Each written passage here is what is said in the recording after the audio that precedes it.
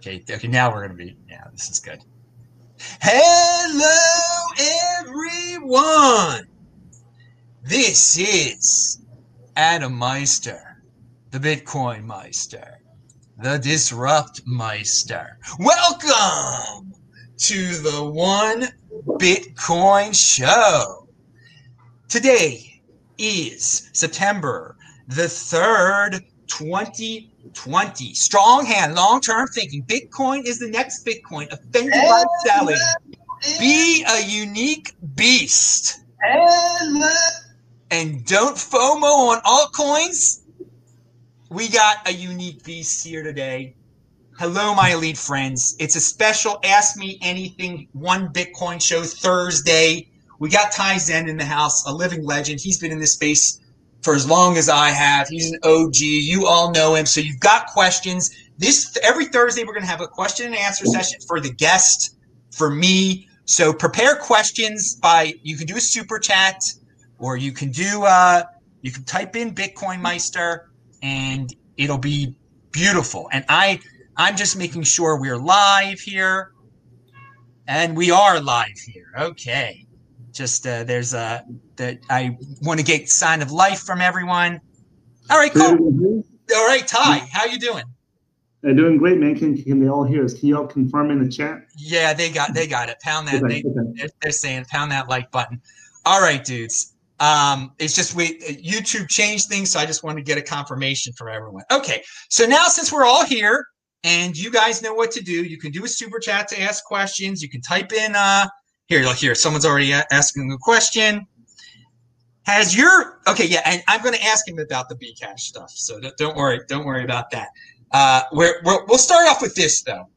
You've been doing this for a while. You teach people how to trade. Adam Meister is not a trader. Adam Meister is a strong hander. But Tai Zen, he just lays it all out there, okay?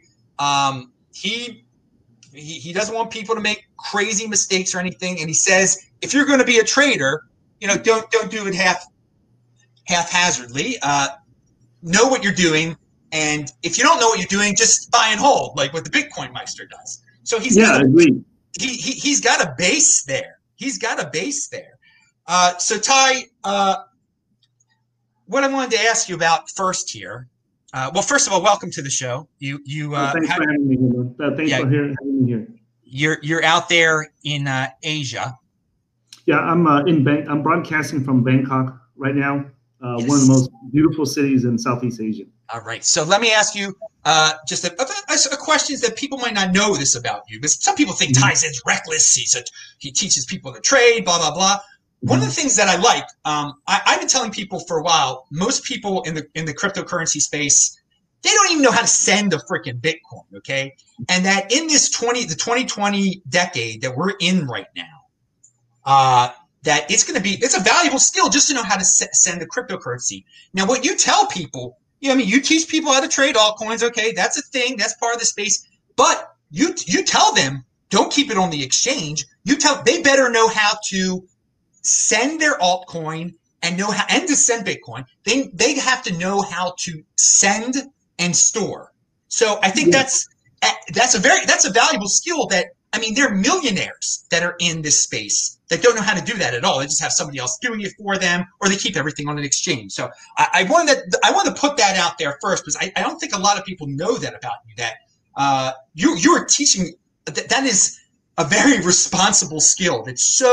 All these people trying to say their altcoin's the next altcoin, they don't even know how to send the darn altcoin. So I just know if you want to see if you want to elaborate that at all. We have the most tutorials on how to set up altcoin wallets on our channel. I don't know if any other channel has more altcoin wallet tutorials than our channel.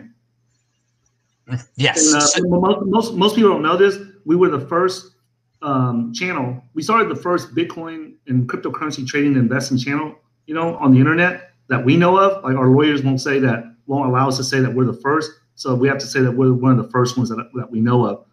And if you look on our channel, we're the first ones to interview Vitalik Buterin before Ethereum came out, and we interviewed him, and we were the first ones to open our mouths and tell everybody to invest into it. Back when everybody back when 99% of the market, 99.99% of the crypto market was Bitcoin. There was not one person that would open their mouth and say, hey, man, you guys should invest into Ethereum. And we were the only one. It's documented. It's on our channel. And then we were the first ones that after people got their Ethereum tokens, they didn't know how to move them. So our channel was the first one to make a video to show people how to use My Ether wallet. You can go in there. And then that's how our channel got popular after we made those videos, right? And we were the first channel to make the tell people about getting into NXT back then. That was the first proof of stake, the first real one. Anyway. Oh, the memories of these all. People don't even remember when that was the flavor of the month. People don't. You were. So what Ty has just laid the groundwork for is that he has been in this space for a very long time. Okay, there weren't. People weren't even around in 2014 and 15 to even see this. I was there. And the first time Tai Zen and I actually talked one-on-one like this, we probably exchanged social media stuff, but it was when Steam, the summer of 2016, Steam was a big thing. And he had Omar and I on his show. And of course, we were talking about Steam, and I was saying, don't just get it for free. And Omar's take was obviously more complicated than mine, but that's when we really, I saw that Tai Zen was a friendly guy. And he would have different people on his show that he didn't necessarily agree with. And then if he had, maybe we had an issue on social media, you're like, just come on my show. And I came on your show, and it was friendly. So there is this in the space. There's some people that have a view of traders as like evil and con artists and so many different things. Okay. Now I don't trade. But some people are going to trade. So we even have a person here today, Adam. You're a Bitcoiner. This other dude is a trader. He says that you're a trader. He shouldn't be on your show. He will steal your lunch money. He's not a good human. So let me just say, Tai Zen's not going to steal anything from Adam Meister. Tai Zen's not going to steal anything from anyone. He lays it all out what he's doing. He tells you what he just said. His whole hiry. You could go in his archives. People don't even check out his archives. What's funny is that he says that, and I've just so you guys know, I've lost millions in crypto and I've made millions, and I've also recovered for other people, for our viewers. I probably recovered almost $2 million worth of crypto that most people don't even know about. People that lost their crypto and they didn't know who to trust, and they contacted me, and I walked them through how to recover it. Because they know who to trust to go to, right? And in person and online. Well, so to say that, I'll steal your money. He does make a point. I won't deny him that. If you come to the trading markets and you don't know how to trade and you trade against me, I'm the last person you want to trade against. Okay, now we're getting about that. So I won't deny that. We're getting into the street talk here. I like this. If you're a heart surgeon and that's what you train to do, right, most of your life, and then I come into your hospital and say that, hey, you suck as a heart surgeon, I can do it better than you can, I mean, you're going to be in for a surprise. Most people don't know. I traded stocks long before I got into crypto, and I traded to currency pairs, Forex, long before. And then when I got a job, I was hired at an energy brokerage firm to look at their natural gas futures and to look at that sells commercial electricity. And that's how I discovered Bitcoin, because they were mining Bitcoins there at the energy brokerage firm.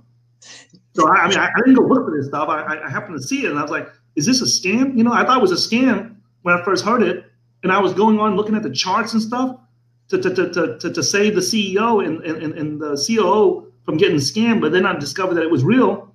And then I went on TradingView, right? And I discovered that most people were trading it incorrectly. And that's when I started, putting notes in there. Man, that's a bunch of BS. That's not how you your history is pretty well known here. You were an entrepreneur. You didn't sit there and complain. You were in motion. You started an original thing. There were literally no traders back then on here. So I want to hit on something specifically that you said. And so why do I have Tai Zen on my show? I mean, he comes on the This Week in Bitcoin show. He provides a different perspective than some of my guests. He can be debatable, but he's true to what he does. He is a trader. So traders are a part of the space. And so they're not, I don't encourage people to trade. But since I've known this dude for a long time, and I respect this dude for what he does and for his persistence and that he's stuck around and for what he's been through his life too. Obviously, an immigrant to the United States and grew up in a very bad area of Dallas and really was imprisoned for a victimless crime, and his brother was in prison for a while, and it's just. We won't get into all of that stuff. It's all cleared. But because of that history, too, that you have, I mean, you were when people accuse you of crimes, basically, that you're ripping off people, you can't do that. If you were to do that again, the government would throw you in a cage. You were very careful about that. You're always talking like the lawyers won't let me say this, the lawyers won't let me say that. You're scared. You're legitimate. It's very true. He doesn't want to get in trouble. He's scared straight. We registered to be with the government, right? To be a money service business long before Coinbase, Gemini, or even Poloniex or Circle or any of them did. Yeah, you were. I mean, because you were very, very careful because of But beyond that, what I wanted to hit on from the past that was very important that you brought up. You brought up Ethereum, okay? And I remember when Ethereum came out too. And for years and years, there have been, you're on social media. We're all on social media. We've seen it grow. It's been amazing. You can learn a lot from crypto Twitter. But there's a lot of guys that talk a really big game on crypto Twitter, okay? And so there's some dudes that do not like Ethereum at all, all right? Now, hey, Tone Vays is one of those guys who doesn't like Ethereum at all. But you respect Tone Vays. Tone Vays has never changed his tune on Ethereum at all. Never. He is Bitcoin all the way. And never got into, and he rips on Ethereum a lot. He does not like Ethereum. Okay, cool. But there are others that are like him too. And so what happened was there's some, and people can do what they want to do here. When we're talking about social media, it boils down to hypocrisy. Okay, that's what I think. That's what this question is about. And what Tai Zen has publicly expressed concern about is that there are some guys out there.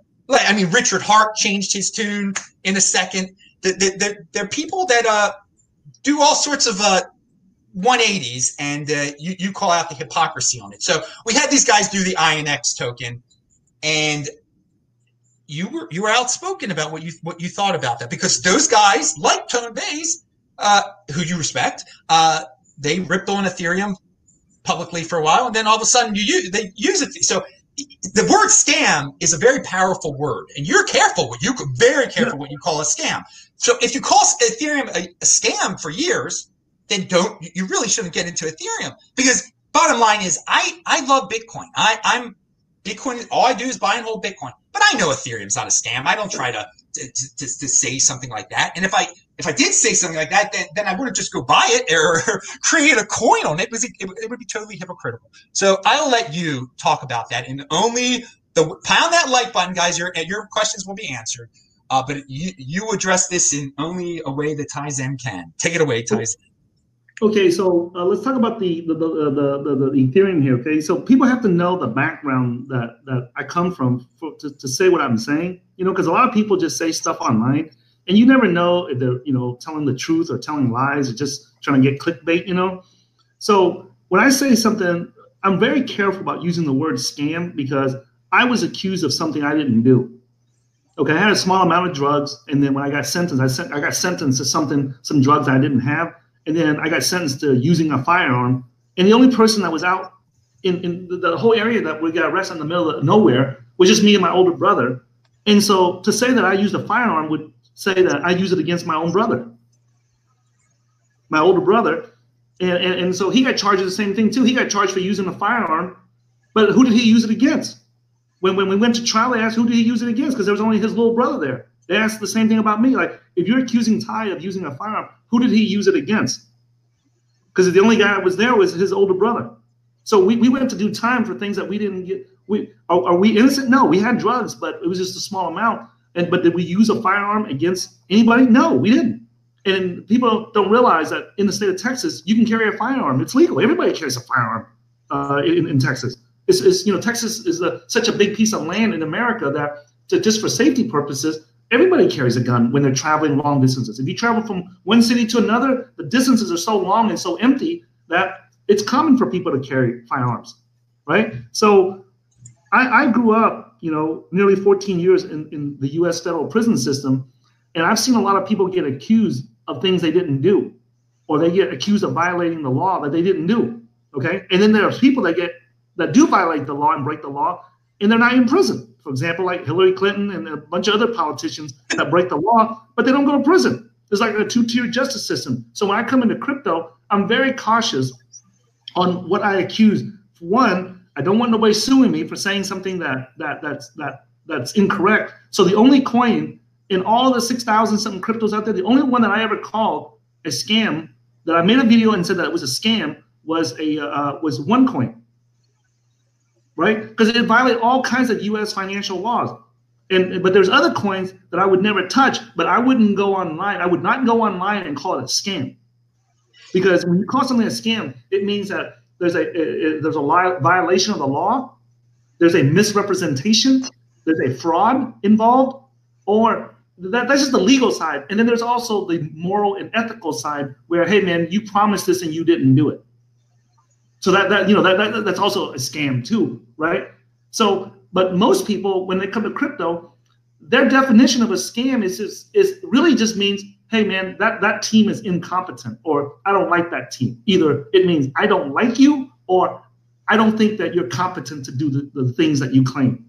That's 99% of things that people call a scam in crypto. That's what it is. It's not even a real scam. It's not a violation of the law. It's not a broken promise or anything like that, and they just call it a scam. So back to Ethereum, right? And I want to clear this up about Tone Vays too. He calls it a scam, and he doesn't like Ethereum, and he's against it because he used to work on Wall Street just like I did, and he believes it's a violation of U.S. financial laws.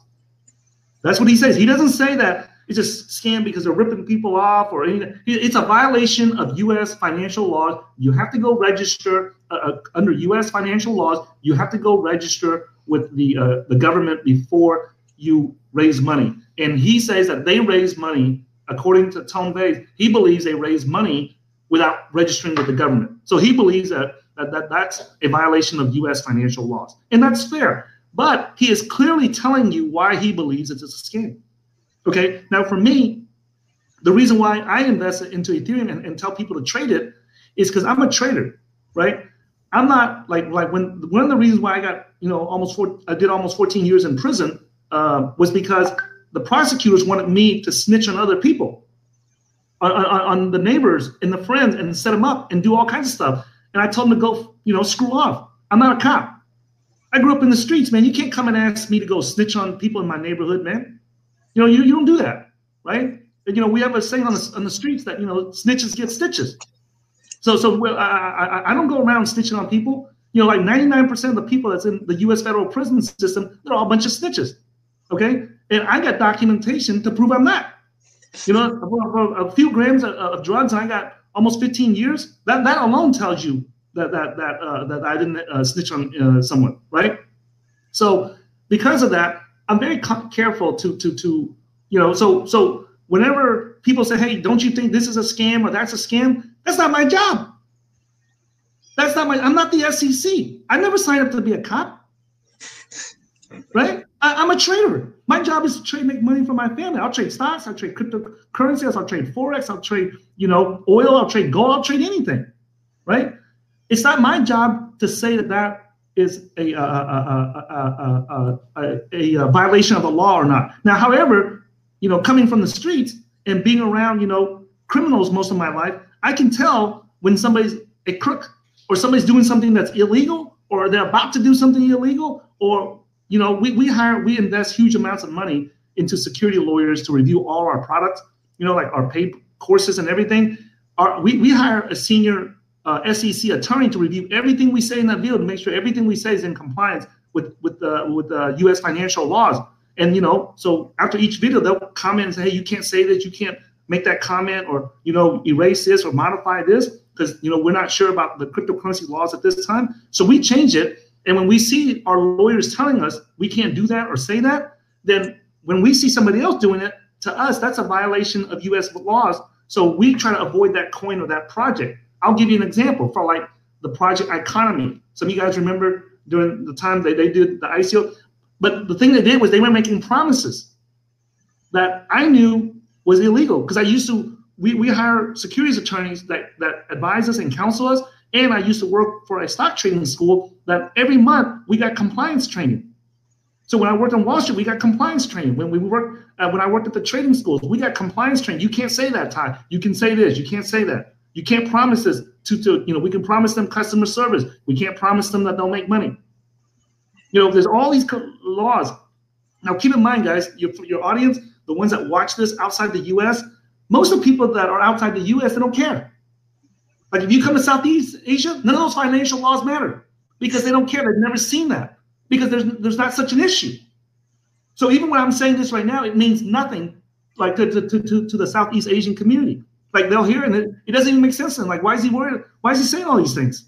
Like just go buy whatever you want, sell whatever you want. It's your business. And they don't realize in the U.S. we have governments that let you say that you can do this or you can't do that. So, now, I want to get back to how we started this conversation. So what do you think about the INX, about this INX token? The INX, right? Now, keep in mind, guys, the INX token is not a scam. Let me say that again. The INX token is not a scam. Let me say it a third time. The INX token is not a scam. And you will never find me saying it's a scam. The reason why is because Alan Silbert, the brother of the other Silbert guy, Barry Silbert, and Barry Silbert, who has one of the biggest crypto trusts out there in the U.S. Alan Silbert, these guys are financial guys, man. They have a background, they have experience on Wall Street. They went through the proper channels. They got it approved. They got it, whatever it was they did, they got it approved to raise money. Okay, so you can't call them a scam. You can't call them scammers. You can't say any of that because they went through the proper legal procedures. And just so you guys know, that costs money. That is not cheap. I'll bet anything that costs several hundreds and hundreds and hundreds of thousands of dollars to get that to get approval for that. So you can't call it a scam when they go to the law enforcement, they go to all the policing agencies in America and ask him, hey man, can we raise money doing this method right here on the Ethereum blockchain? Do it like this, and this. And the government said, yeah, we approve of this. Go ahead and go do it. So you can't call them a scam. What I'm calling them out on is this, right? Is I'm calling them out on not INX. I'm not calling them out on anything. I'm happy for that. I'm happy that the crypto market or the community has progressed to where the U.S. law enforcement agencies allow a company to do such a thing. We've always wanted that, right? So that's good. That's good progress for it, right? So, give, big shout out to Alan Silbert and his team for getting that approved, because that's not easy. There's nothing easy when you deal with the SEC, with FINRA, with the CFTC, or any of these alphabet agencies in the U.S. government, especially when it comes to finance and medical and energy. Those three industries right there, there's nothing easy in there, okay? So, and it costs a lot of money. I know that because we invest huge sums of money into our securities lawyers to get things done and get things approved, okay?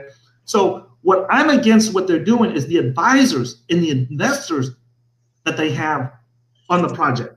That's what I'm against, right? Who am I talking about? I'm talking about the magical crypto knuckleheads, okay? I know you want me to keep this PG-13. Yes. So I'm going to make it so as kindergarten friendly as I possibly can, okay? But you got to understand, man, I grew up on the streets around a bunch of thugs, hoodlums, and some of the most vicious gangbangers, the world's ever seen. So, when I talk about, crooked, people like this, man, I'm not being nice to them. I don't need to be nice, to a bunch of crooks and a bunch of, guys that are trying to, that I hate nothing more than a bunch of, piece of garbage hypocrites, man. And obviously I say piece of garbage on your channel just to keep it PG-13. You really want to hear what I say, go to my channel and you'll see the unfiltered version, But anyways, these guys, like the magical crypto guys, they have been talking crap. They've been saying that Ethereum's a useless blockchain, they've been saying it's a scam. These people are going to lose their money. They're taking advantage of all this nonsense. And then behind the scenes, you keep this in mind, guys, they push $1.4 million into the damn project, into INX, which is doing their their ICO, their fundraising on top of the Ethereum blockchain. The very blockchain they've been talking crap about. Now that all of them are going to push $1.4 million into it. And how do I know this information? It's very simple. You go to their prospectus, which is a document that they have to produce, that the INX team has to produce to show who all the buyers, the early buyers are and everything. And that's just legal stuff that you have to do in the American financial system. You have to disclose, who bought at what price, the early buyers, So their names are all in there. And they did this in 2018, right after the peak of the bull market in early 2018. So that means that they were doing this. They had plans. And just so you guys know, it takes several months to do all the legal paperwork because we've done it. In order to show that you're an accredited investor, which means you have $1 million net worth, and that doesn't count your house, or you make $200,000 a year for 2 consecutive years already, and you have evidence that you're going to do that again in the 3rd year. So to do all that paperwork costs money, and it costs time. You can't just, like, if I wanted to buy into the INX token right now, I just can't just go up there and go, oh, I want to buy it, and then just buy it right now. I got money on my credit card, or I got money in my bank account, I'll wire it to you, Alan Silver. Just send me the tokens. You can't do that. You got to go and the way that you prove that you're an accredited investor is you get a CPA, a licensed attorney, or a licensed accountant, and they will write kind of like a legal document, similar to like an affidavit, to certify that you are an accredited investor. Like, you fit these criteria, or you can just send your bank statement and show that you got $1 million in there, and then they'll approve that too. Okay, so there's a few ways to do that. So this process is not like a 1 day, 1 night, 1 week deal. There's a process, and then they got to send you the terms and the agreements and the conditions. You got to read it, have your lawyer review it. So every one of these projects that we go into, it costs us several thousands of dollars. So, I mean, your point in going through the process is that the dudes, it wasn't just something they jumped into randomly. There was a bunch. They spent a lot of time on this, and you feel it's hypocritical that they were speaking one way about it, about Ethereum, but behind the scenes, they were doing some pretty complicated things. It's not easy. So you have to hire, you have to get people. So in public, this is what they're doing. Oh, Ethereum sucks. It can't do this. It can't do this. Crowders do this. It's you shouldn't touch it. You should only mess with Bitcoin. All this other stuff, right? And then as soon as they turn off the video, then they're behind the scenes with their lawyers and the investors. Okay, so I gotta prove that I'm an accredited investor. Okay, can you send me the terms and agreements? Okay, what price can we get it for? Okay, let's do it again. Oh yeah, and then now they go back on camera, right? Oh, by the way, Ethereum sucks, blah, blah, blah, and all this again. And then after the words, and they go back. Okay, can we get at this cent? Well, what if we advise on it, or is there any deal that we can make? And all this, you're gonna do it on the Ethereum blockchain? Okay, all right, cool deal, right? And then now they come back on public. Oh yeah, Ethereum sucks. It's scammy. It's useless. It's never gonna work, right? These are hypocrites, and they got the biggest followings in crypto. They got hundreds of thousands of viewers, right? That like another person is Tur Demeester. Well, okay, so I would Tur Demeester. I would not put in the same. I'm going to give you some pushback on that. We all understand why you say those dudes. There's no doubt their personas online were definitely hypocritical of what they were doing behind the scenes. And but Tur Demeester isn't buying Ethereum. He said he wrote in the past he did not like Ethereum, and then he. Now he says that he's a little bullish on it. I believe that's what he's long. He tweeted out he's long on Ethereum. To me, that's hypocritical. And listen, if he wants to do that, right? For years he's been bashing Ethereum and talking about it's never going to work, right? So he got 200,000 something people believe in him. To me, that's irresponsible. It's being hypocritical, and then you turn around behind everyone's back and you're long Ethereum. Long means, if you're not a trader, long means that you're buying it with the hopes of it going up in price so you can profit from it. He tweeted out, I didn't make that stuff up. He tweeted that out, right? And now he's discontinuing his public, what do you call that, broadcast? It's private now, his feed. Yeah, he's private now, and then he shut down his fund, his Bitcoin fund and everything. To me, right, if he said this, it's all about disclosure. Okay, it's all about disclosure. If he wants to talk crap about it and say, hey, man, I'm talking crap about Ethereum, right? I don't believe it's going to work, but I'm going to invest in it anyway because I think it's going to go up. Like, I'll tell you right now, most of the altcoins that I trade and I invest in, if you ask me, hey, Ty, from a philosophical perspective, do you think that most of those coins that you invest in, are they going to be around 20 years from now? The answer is hell no. Now, I got a question. I've got another entity out there. What do you think of the hex situation? Hold on, just now real quick, that's something. The way it was, Well, it's the same subject, but yeah. Oh, let's finish with this Ethereum. Let's finish with this Ethereum. Okay, you were done with that. Let's finish with Ethereum INX. Okay, to me, whether it's Turned Meester with Ethereum or the Magical Crypto Knuckleheads, the hypocrites over at Magical Crypto channel with the INX token, right? And also with Jameson Lopp. Jameson Lopp, the Bitcoin maximalist, the cypherpunk, hey, I'm a cypherpunk, screw the government this, screw the government this, it's all code and all this other stuff. And then now he's telling people that, the INX token, it's government approved. Wait, to me, that's like, to me, that's like saying that, hey, I'm not a snitch, right? 14 years ago, right? I mean, when I did the 14 years in federal prison, and then I come out and tell everybody I'm not a snitch, and then come into the crypto world and see something and then go and snitch on it. Well, if you're going to be a snitch today, Ty, if you're going to be a rat today, why didn't you become a rat when you were 18 years old so you didn't have to sit in prison from the time you were 18 until the time you were in your mid-30s? You see what I'm saying? So I'm not going to, my kids, my family, no one, my friends, they all know me. No one can ever call me a snitch or a rat, because I didn't snitch or rat on anyone, right? So these guys right here, if they just disclose, hey, man, we're talking crap about Ethereum, but we're going to invest into it anyway. Just like I said, hey, man, most of these altcoins, I don't think they're going to last. But you know what? I'm trading them. Yeah. I don't know which one's going to make it. I don't know which one's going to make it, right? So I'm going to trade and invest in all of them, or the ones that I think that has a good chance, right? But like this guy, Jameson Lopp, and all these guys, he's an advisor on them. And he's a technical guy. The other idiots over there at Magical Crypto, maybe I can pass up for them, like Whale Panda, Fluffy Pony that makes a Monero, and then Charlie Lee that makes a Litecoin, right? Now, to be fair, Charlie Lee never said anything bad about Ethereum, but he's on the show with them while they're talking bad, right? So it's guilty by association. You're sitting there while these guys are talking crap about it, and you know that behind the scenes they're investing into that blockchain. So you're a piece of crap, just like they are. Language.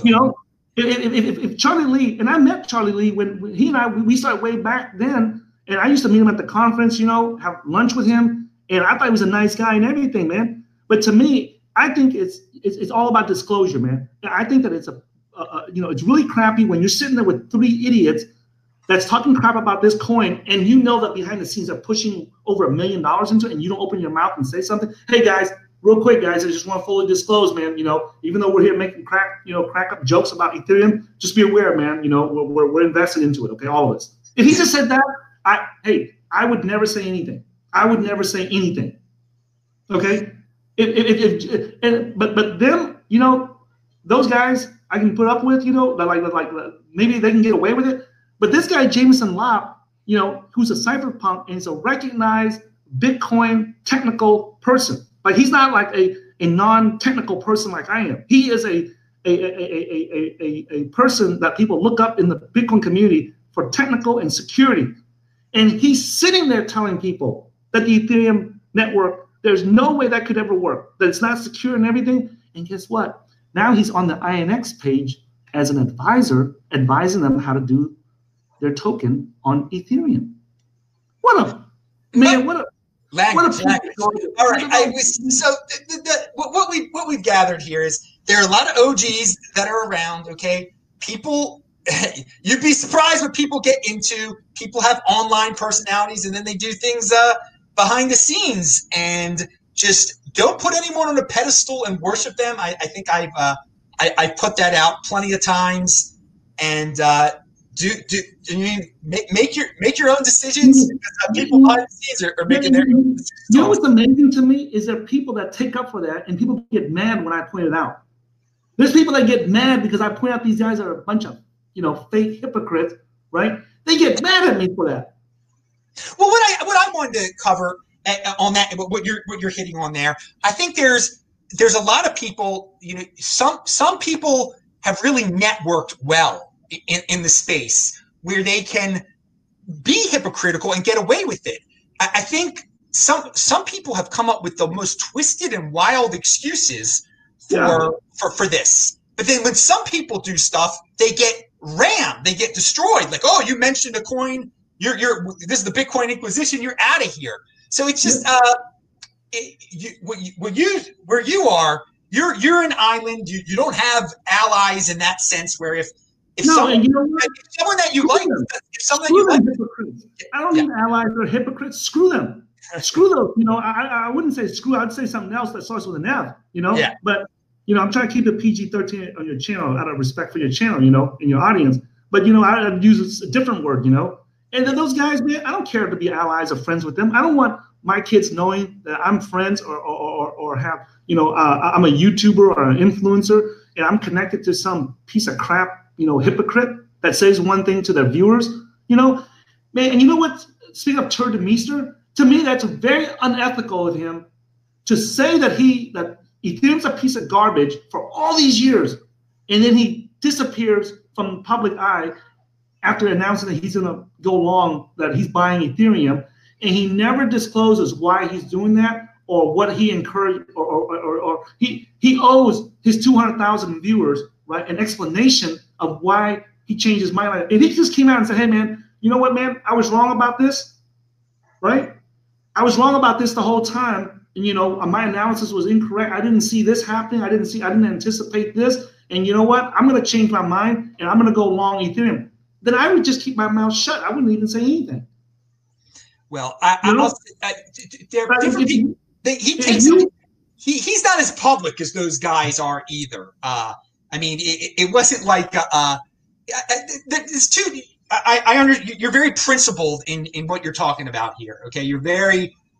You don't think everybody just don't present one persona online and then doing something that's totally the opposite offline. Now with Tur though, he's tweeting about it, he's writing about it. He's not like some people calling it a scam. 200,000 people following him. You got to be responsible when you got that many people following you, man.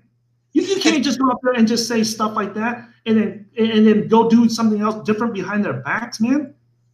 That to me, that's completely irresponsible, man. There's no law that says he can't do that, right? But it's a matter of morals and ethics, man.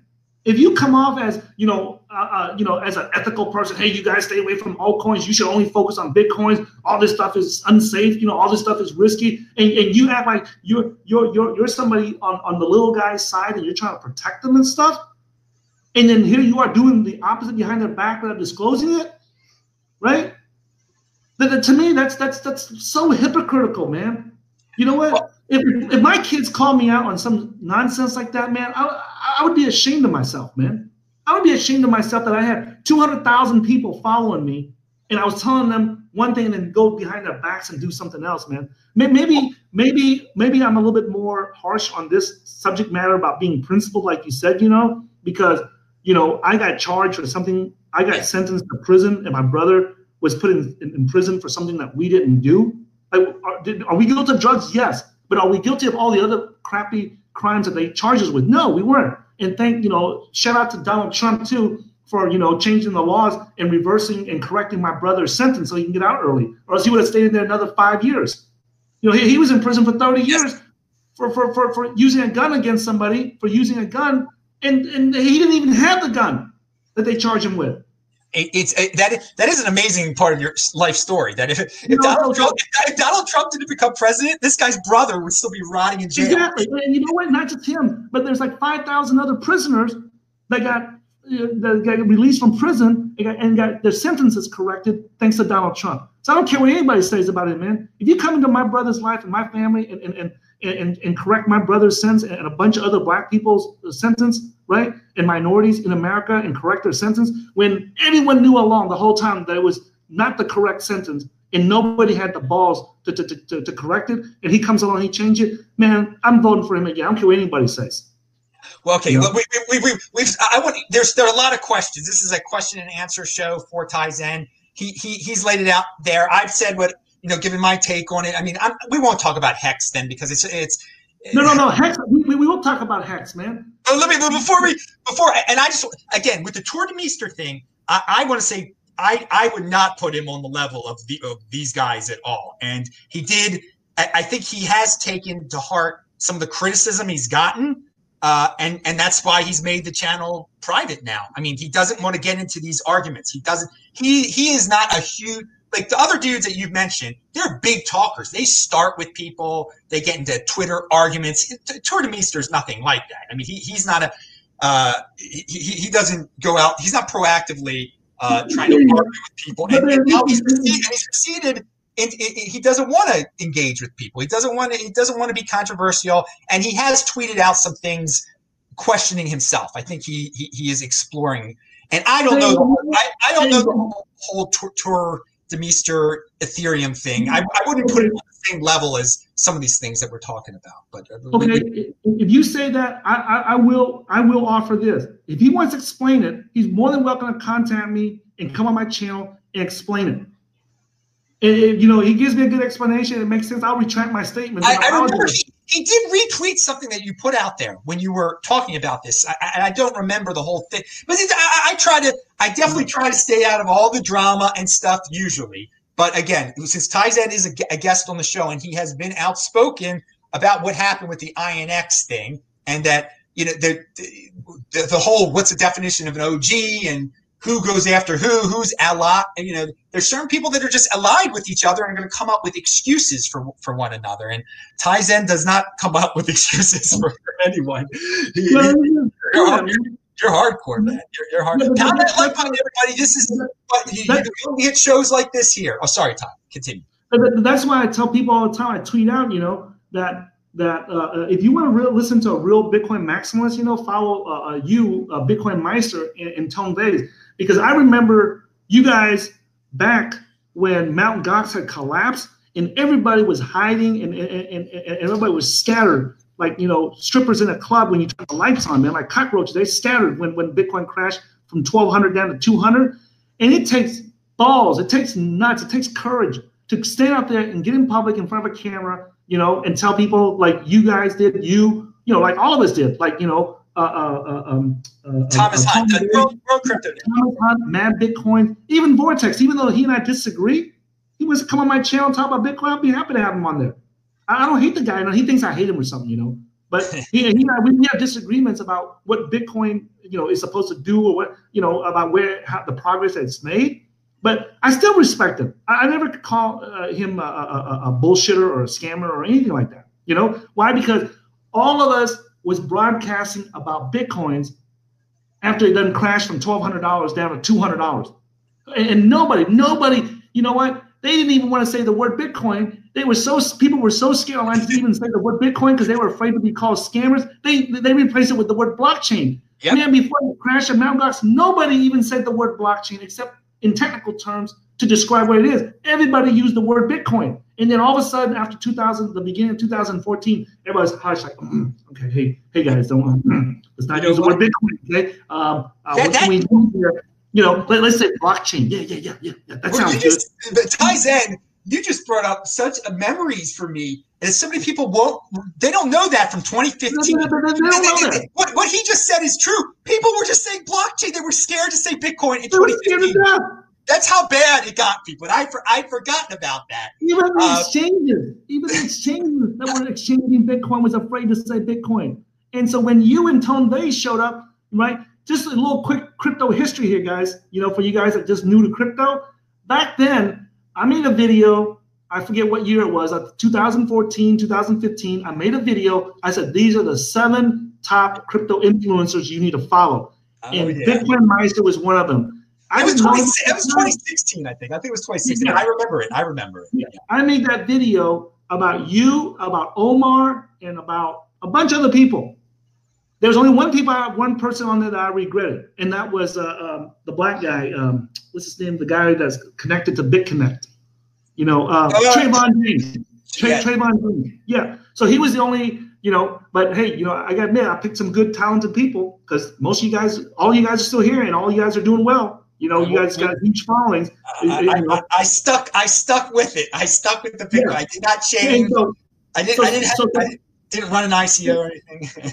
Yeah. So for you and Tone Vays and Vortex and Thomas Hunt and all the World Bitcoin Network guys to be talking about Bitcoin all this time while it was in the dumps at $200, at $300, and everybody's making fun of it, and everybody's still calling it a scam.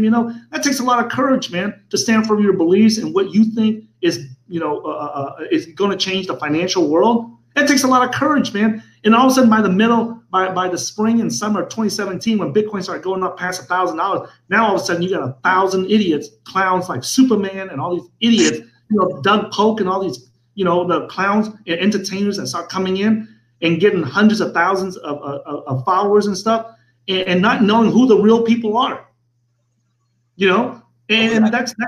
Well, this is the thing. It is amazing that so many newbies have come in, and there's so many new voices. What we were talking about before this, did we bring this up at the beginning of the show that most people that are traders, they don't even know how to send a Bitcoin? I mean, yeah. What the thing that Tai Zen does is very responsible, is that he teaches his people, if you're going to buy an altcoin, you better know how to send it off the freaking exchange, and you better know how to save it, to send it. But people don't talk about like the basics of cryptocurrency. There's plenty. While we're on that point, because I lost over $1 million on this idiot mistake alone. So your viewers are, anytime you new to crypto, Bitcoin, anything, before you put all your money into it, make a small transaction first. Test small before you do it big. Test small before you send the entire transaction. So if you want to buy $1,000 worth of Bitcoins or crypto or anything, go buy like 20, 30 bucks, 50 bucks of it, send a fraction to your hardware wallet. From your hardware wallet, send it back to the exchange. From the exchange, send it back to your hardware wallet. From the hardware wallet, back to the exchange. Do that about 5, 6, 7, 8 times until your brain understands what just happened. And then when you see that this is what happened, right? And then even unplug it from the hardware wallet and erase everything, and then try to reinstall the 24-word seeds again, and then see if you can still send it back to the exchange or not. Once you confirm that you have control of your Bitcoins and your crypto, at that point, then you have permission, right, from the crypto gods to start getting the balance of the cryptos that you need, or the Bitcoins that you need, okay? Don't be an idiot and go out there and you need to put $10,000 in. I have a few coworkers that I used to work with. They heard that I was in Bitcoin. They went and slapped $10,000, $20,000 into Bitcoin and didn't know how to transfer it and lost everything. It's amazing. It is amazing. And so again, it's amazing that these basic skills, so many people don't have these basic skills. It's what I said, for the 2020s, if you know how to send a Bitcoin, if you know how to store a Bitcoin, if you know how to set up a Trezor, I mean, you can make a lot of money. I mean, just by having, but most people that get into crypto, they don't have those skills. They've skipped a very, very important step. And again, for all the people that say that, Tai is just a pure trader, et cetera, what he just said out there, that's got nothing to do with trading. That's just basic cryptocurrency skills there. I mean, most of the dudes that are talking these big charts, how much it's going to be worth on July the 1st, this, that, and the other. I mean, sure, it's entertaining and everything, but if you make the move into Bitcoin or into anything and you don't know what the heck it could be so tragic what happens, just losing all your coins because you didn't know how to send. I mean, and I know this sounds far-fetched for a lot of people, but it really does happen. So most people do not know how to transfer the coins correctly, okay, and store it correctly. So I strongly recommend, right? I cannot give you financial advice on what to buy or sell, but I can give you security advice. Make sure you use a hardware wallet such as Ledger or Trezor. I would not use any other ones except those two. The reason is we have ran several millions of dollars through each one of those devices during the bull market. So if there was any time to hack those devices, it would have been in 2017. Okay, so I would not try any of the new ones, right? People come out, hey, we got a new hardware wallet. It works better than Trezor or Ledger. Screw them. Let somebody else be the guinea pig and lose money trying to figure out if their wallet works. These are two. Trezor was the first hardware wallet in the world, and then Ledger was, I think, like the second. And they have, and I talked to their CTO in person, right? These guys know what they're doing, man. Right? All right. This is a good reminder out there, because there are a lot of people that ask about complicated storage methods. There you go. It's a great. It's Trezor, Ledger. They're cool. Yeah, I've talked about it many times, and people should know. Now, here, let's go to a question. Here, so pound that like button, everybody. Unique Beast. Now, this is something I was going to ask Tai, because he's been into this controversy. Has your view on Bcash and BSV, and what has it shifted over time? Has your view on Bcash, BSV? On Bitcoin Cash, it has. On Bitcoin Cash, it has. Not on Bitcoin SV, it hasn't. You know, and when we talk about shifted, are you talking about the philosophical perspective or the trading profits potential perspective? Well, yeah, I think this is. There's two different things. I think you should clarify that. There's been times you've talked highly of BSV and Bcash, but you think they're going to pump, and you're just a trader, and you want to make money. I'm making money for it. Like, if you ask me, hey man, which one do you think is going to be around 10, 20, 30 years, 50 years from now? I'm going to say Bitcoin. I'm not an idiot, but if you ask me, hey man, in this next bull market, which one do you think is going to make more money? I'm going to think it's Bitcoin Cash and Bitcoin SV. So now recently, Bcash is going to have the split. Has your view changed on it? Because you were absolutely. It's changed because here's the thing, right? Here's the reason why it's changed. Okay. First of all, let me explain the reason why I thought it was going to go up. Okay. And there's more profit potential. Like many guys know, I don't own any Bitcoin since 2017 because I'm here to make money. I'm not here to be a fanboy. If you ask me from a philosophical perspective, what do you think about these different Bitcoins? You know, I'm going to say, hey, go with this one, or whatever, from a philosophical perspective. But I can take that philosophy hat and put it aside and put on my trader hat. And okay, now I'm a trader. Which one's going to make me the most money for my family? Okay. So the reason why I went into Bitcoin Cash and Bitcoin SV, right, is they're a big community. Okay. They're a big community, and as a trader, they haven't had a spike or a pump in price yet. Every coin goes through 2 or 3 of those in its life cycle. Okay. And I saw that when Bitcoin SV come out, right, I thought it was crazy too. But check this, just as a trader, you guys got to think logically about this, right? Man, there was nothing that was good news about Bitcoin SV. Craig Wright is fake, Toshi, the exchanges like Kraken and Binance are delisting, BSV, they're not going to list it, and they're trying to rally the troops and other exchanges not to list it. There was not 1 ounce of good news about BSV. Not one. You couldn't find 1 ounce of good news. The weather wasn't even good around. Well, except from their fans. Their fans were saying. I looked and I said, wait a minute. Why does this thing have the absolute worst news? They're being, what do you call that? Burn, like witches at the stake, and it's still sitting there at $50-something. Like it won't go any lower. And so as a trader, I see that. I've seen that several times with different coins, right? And I said, hey, you know what? And the same thing would happen when Ethereum and Ethereum Classic split. It wouldn't go below $1. There's all this volume coming in, but it won't go below $1. And we said, hey, man, if it's not going to go below $1, we might as well buy in at $1 then. And then it skyrocketed, and we made a killing on it. And so when we saw the same thing with BSV, I said, hey, man, I'm going to load up right here at $50-something. And people said, oh, you're an idiot, you're crazy. Hey, I made money. I made the trade so I can make money. Okay? Now, so why is it changed on Bcash? Now with Bcash, now it's changed because you're claiming that Bitcoin is decentralized, whether it's Bitcoin, Core, Bitcoin Cash, Bitcoin SV, and now all of a sudden you implement this developer tax where you're going to steal people's coins. You're going to force the miners to give up a percentage of their Coinbase reward, the block reward to the developers.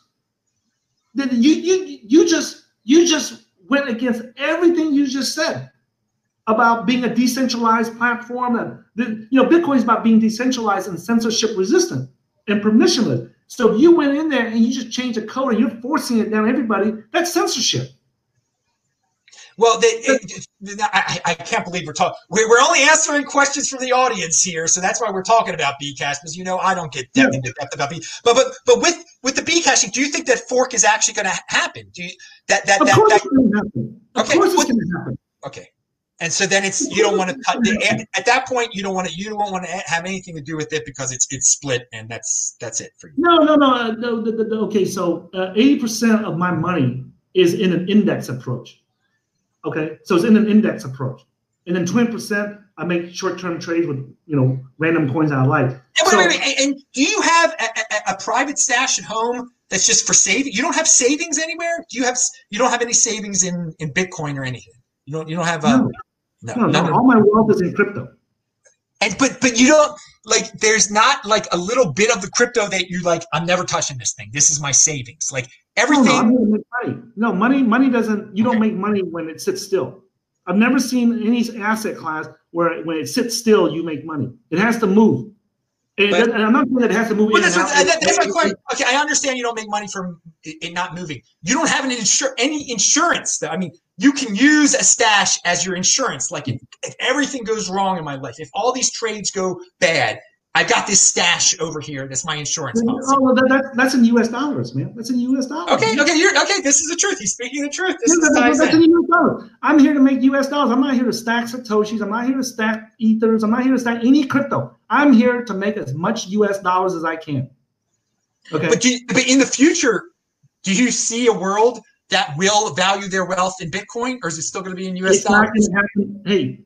I mean, that shit ain't gonna happen overnight, man. I mean, I'm not stupid. If I see that, world banks and Fortune 500 companies are keeping reserves of Bitcoin, I'll convert my U.S. dollars into Bitcoin.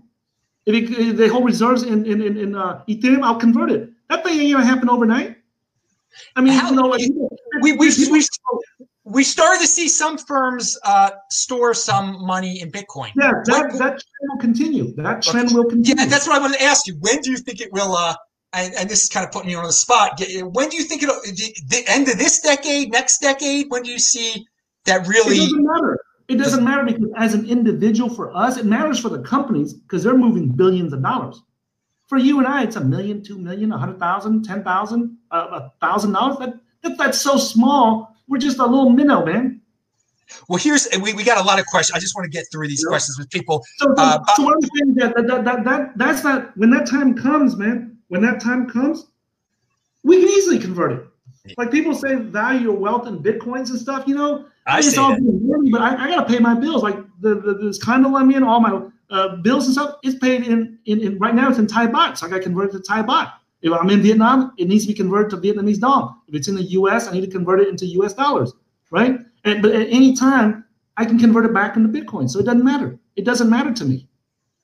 If silver becomes the reserve currency of the world, I'll convert it to silver. I mean, I'm an individual, man. Even it doesn't matter if I'm a millionaire or not, man. My millions are fucking. It's a tiny fraction. It's a tiny fraction. It's not like we got to convert, Apple's. Profits in Ireland from 200 billion into Bitcoins. That's going to take several months, several years, right? For me and you, we can convert it with a click of a mouse. All right, let me. I just want to go over what people. There's a super. Gregor Kovac sent $4.99. He said no questions, just support for the channel, big dog. Well, thank you, Gregor, for your glorious support. Now we got another super. We got another. Pound that like button, says Ty. Bobby Boucher, he sent $1.99. Ty, how low does this dip go? I guess he's talking about Bitcoin. How low does the dip go? He wants to know. Nobody knows, man. If a trader tells you he knows how low it's going to go, he's full of crap, man. There's two things that traders cannot know. There's no way a trader can know this. If any trader tells you they know this, they're full of BS, man. There's two things that a trader can never, ever answer. There's two questions. When and how much? When is it going to happen and how much am I going to make? No one can answer that. If any trader tells you that, and they're all there doing, BS technical analysis every day. And just so guys know, man, you can tell how big a trader is by how much technical analysis he does. If he's managing a 7, 8, 9-figure portfolio, he's not doing that much technical analysis, man, because you can't get in and out of the market with a 7, 8, 9-figure portfolio. Maybe you're trading $10,000, $50,000, $100,000, maybe. But when you start stepping into the millions, you ain't jumping in and out of the markets every day or every week. There's not enough liquidity for you to do that. All right, I want to say that it's not just traders who can't predict when and how much. It's anyone. People ask me all the time, what will be the price at the end of the year? I'm like, dudes, long-term thinking. If you're like me and a buy and hold guy, you just got to know in the future it's got a bright future. You can't get impatient. Knowing what it is next week isn't going to do you any good. If you want to know what it's going to be next week or the end of the year, you probably want to trade it or something and then get into another field. Okay? So let's give some actionable information here, actionable steps. If you're a non-trader like Bitcoin Meister here, right, and you have no intentions to invest time or money to learn how to trade, and you just want to profit from this crypto boom, right? Just stick with Bitcoin and Ethereum. Just stick with the top 2 coins, right? And this is what I would do. Every paycheck, I would take out a fraction that I can afford. So if I can afford $100 every 2 weeks from my paycheck, I'm just going to take $50 and buy Bitcoin, $50 buy Ethereum. And I'm just going to do that every week, no matter what the price is. Okay? Why? Because there's no analysis, no thinking. And then I have a financial goal set. That's more important than if you know how to do technical analysis and know how to trade. If you have a financial goal, like, hey, you know what? My goal is to buy this house, right? If the market pops up, if I'm putting in $100 every 2 weeks into crypto, and then for some ungodly reason, the market pops up 100x, and I have enough money to buy that house or to pay off that debt, or I don't recommend paying off debt, by the way, okay? I don't believe in throwing money after bad decisions, okay? You need something that's going to change your life, like drastically change your life. Then take that money and do it. Don't wait for it to go up even higher. Like when we were taking profits from like 5, 6, 7,000 all the way up to 20,000, and then all the way back down to 15,000 to fulfill, because we wanted to retire from our day jobs. We didn't care how high it goes. We're into this crypto, guys, to make money, to change our life for the better. We're not here to become the next Warren Buffett. If you have an opportunity and the market gives you an opportunity to quit your job or to buy that house that you've always wanted, or to get that education that you've always wanted because no one else in your family has, right? Or to be able to do that for your kids or your family, go and do it. Don't worry if Bitcoin's going to $1 million or not. Live your life today, man. Life is short, man. I got 3 heart attacks already. I can die of a heart attack tomorrow. Who knows, man? You know? It's hard. That is hardcore there, man. You are hardcore. Man, whatever, like we have a lot of students, man, that we produce, several dozen millionaires in 2017 with our training. And by 2018, half of them were no longer millionaires because they didn't do what they were supposed to do. Dude, people don't have conviction. People don't have long-term thinking or plans. I'm glad you give people a plan. I mean, that's people just can't be floating out there. Now, people need a structured life. A lot of people do not have a structured life. Now, I want to say there's a question out there, and I lost where the question is, but I know the gist of it. I was going to ask you about it anyway. Someone's asking about what do you think about Ethereum pumping, and what's your take on DeFi? Okay, so I'm going to write a detailed article because we've been getting a lot of questions about this DeFi boom right here, right? And there's one thing that I'll write more about it in the article because I don't want to half-ass it and then you don't get the complete information and then make the wrong judgments about what I say, And then I'll link to this video or I'll mention it on my Twitter at Hey Tai Zen whenever I post the blog post in the next day or two. But there's like 3 different ways that we can invest into this DeFi boom, okay? And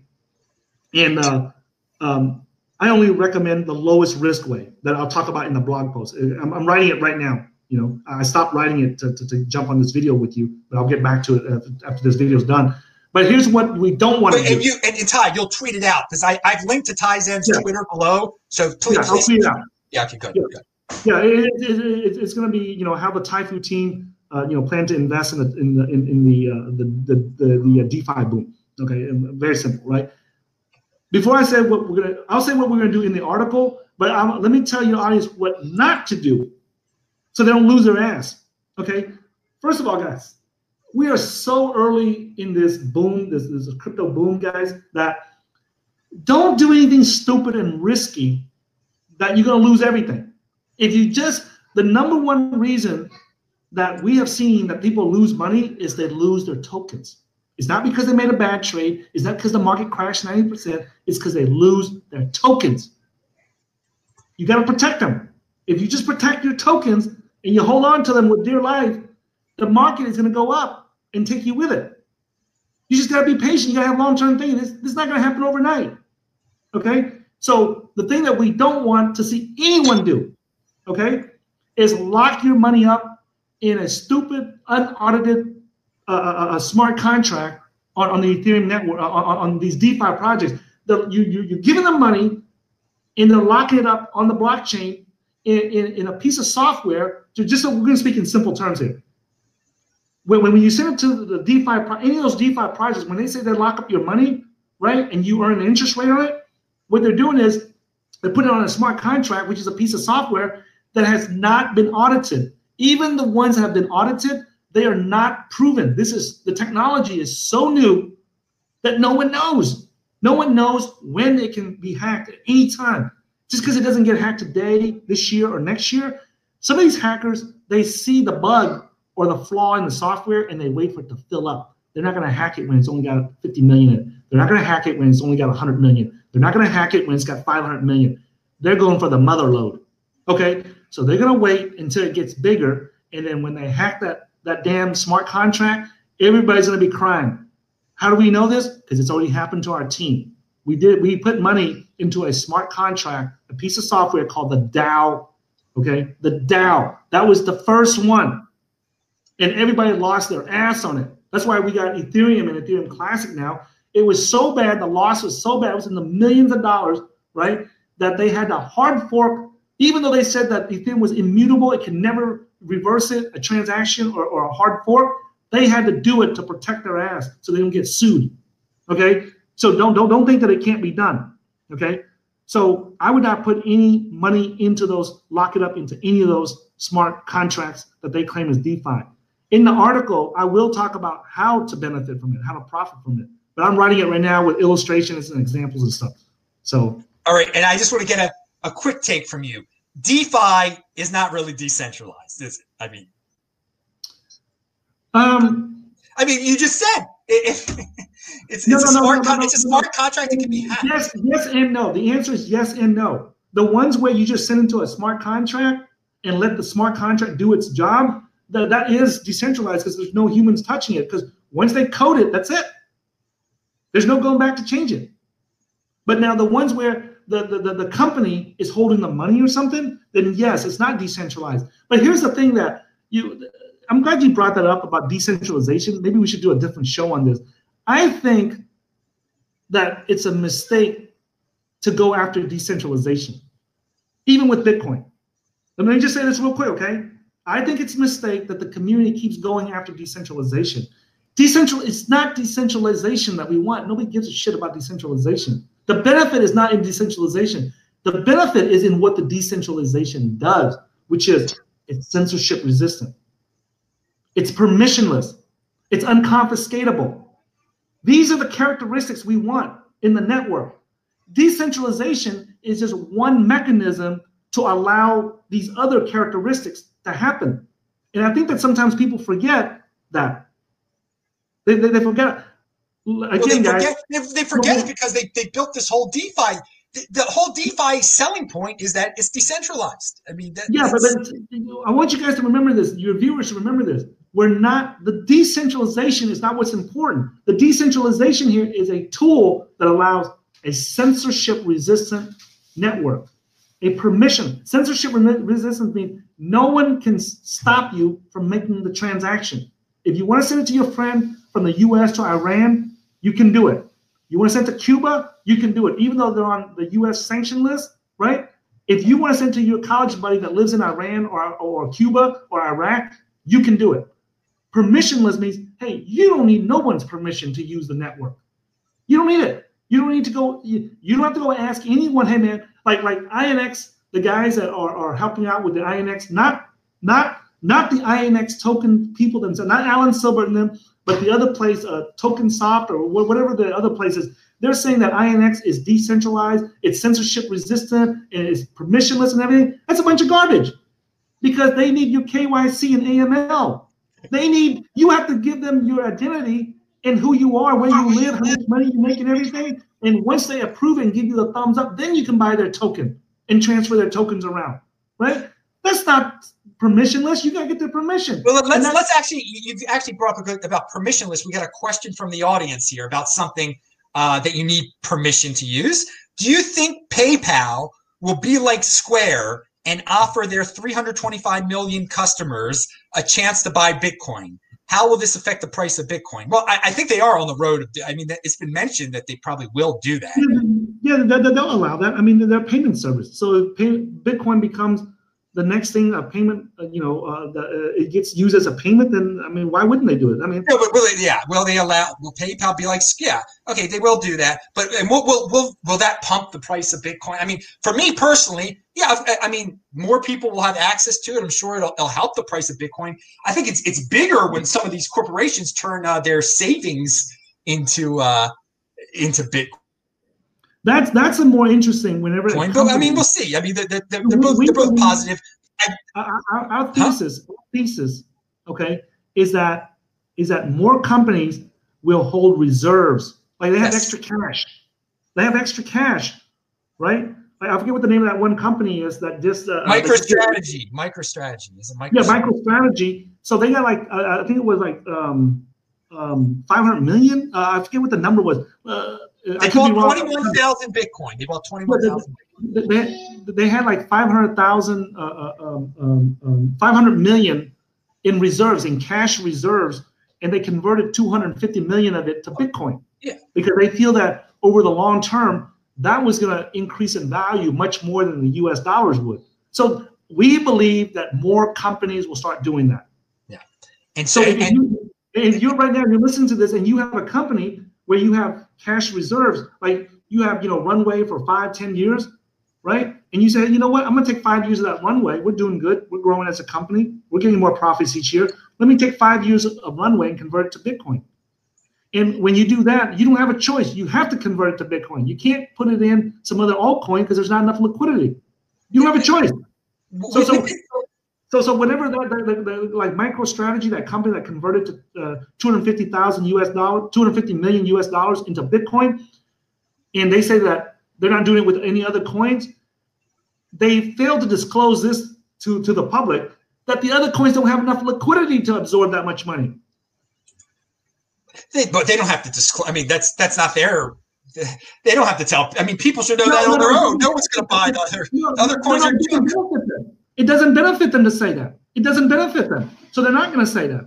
There's no law that says they have to say that. I think the question, going back to this person who sent that, Kuang Nien. Thank you for the $4.99, by the way, in that question. So, do you think Kuang Nien's from Port Arthur, where I grew up, in the ghetto that I grew up. Do you think the bigger question is? Do you think it'll have a bigger impact than retail? What you just said, will that have a bigger impact on the Bitcoin price than just all Absolutely. these? Okay, that's what I thought. Absolutely. Like all the subscribers on your channel, all the subscribers on my channel, Tone Bay's channel, Ivan on Tech, all of these crypto YouTubers' channels, man. All of us combined ain't gonna buy no $250 million. Well, what this person again? I'm sorry, I can't pronounce Miss Kuang Nien. Kong Win. Kong Win. Yeah. Yeah, he's actually from Port Arthur, the hood that I used to grow up in. This person thinks he lives on the good side of town. Yeah. When the 325 million people on PayPal can easily buy Bitcoin, very few of them are actually going to do it. So I mean, it'll be a trickle. Some will do it though, and that'll be good. That'll be good because I want individuals to get in on this. Here's my philosophy, though. I'm going to say this, and you're not going to be happy about this. You and the other Bitcoin maximalists are not going to be happy about this, okay? And I already see evidence of it, okay? So when the Bitcoin boom, the crypto boom happens, right, Bitcoin runs up to $20,000, $50,000, right? I want you to picture the new person that comes onto crypto. And they log into, especially from the Western countries, they log into like an exchange like Coinbase. Got a good reputation, so they go open an account at Coinbase, right? And they look down the list, and they see Bitcoin's $20,000. Yeah. They see Ripple's 20 cents. They see Chainlink, and they see all Ethereum. They see all these other coins that's like sub $1 coins. Yeah, it's what do you think they're gonna buy? I know it's unit bias, Ty. I talk about it. Of course, they're going to buy the altcoins. They're going to buy, but that's just one retail. I get it. The retail will be retail will be dwarfed. Retail will like be you and I know that, hey, we can buy a quarter of a Bitcoin or a fraction of a Bitcoin. Most people don't know that. No. Most people don't know that. I got another good. There's YouTubers out there who don't even know that. Yeah, I agree. We got a really good question here that this guy's got here. Max X says, for both of us, the SEC went after Ether Delta devs.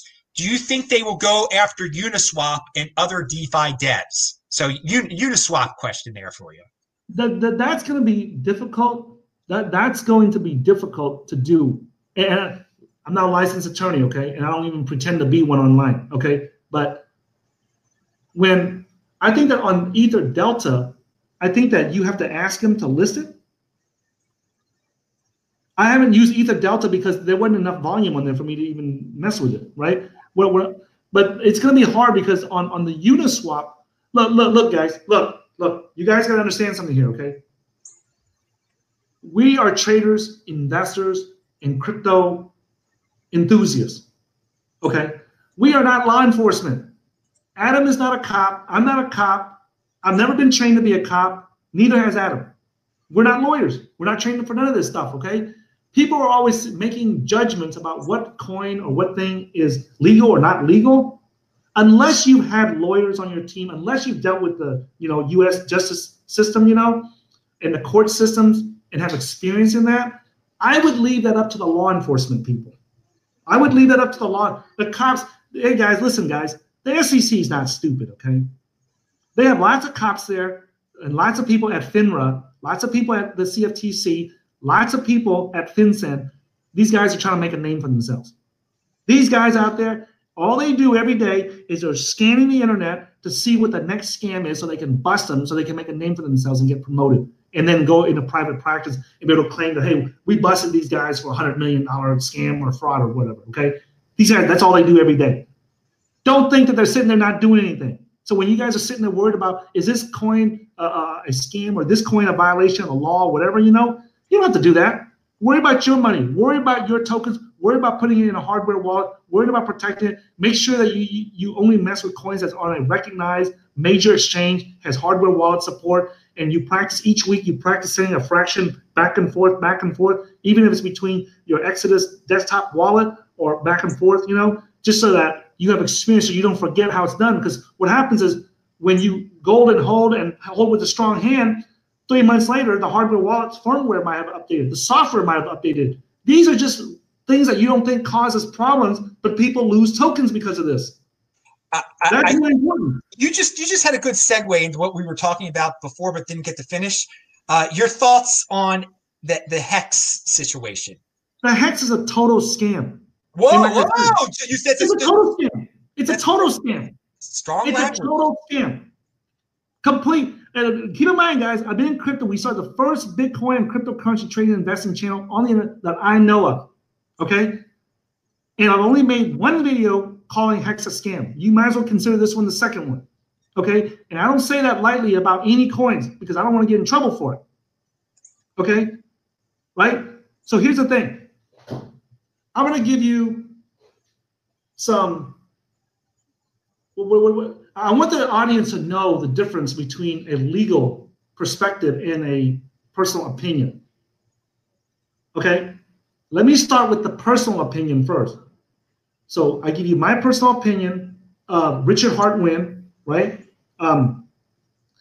Okay. In America, guys, if English is not your primary language and you don't live in America, most guys that grow up with the name Richard, we commonly call him Dick in America.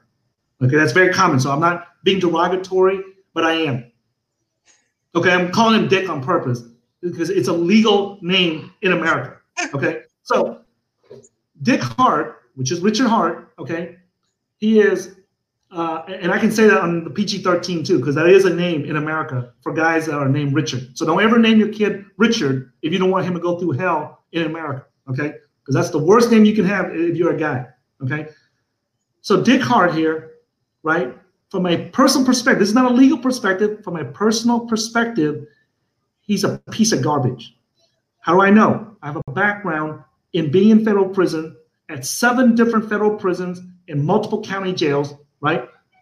And at each federal prison I was at, we had almost 2,000 prisoners in there because it's always overcrowded, right?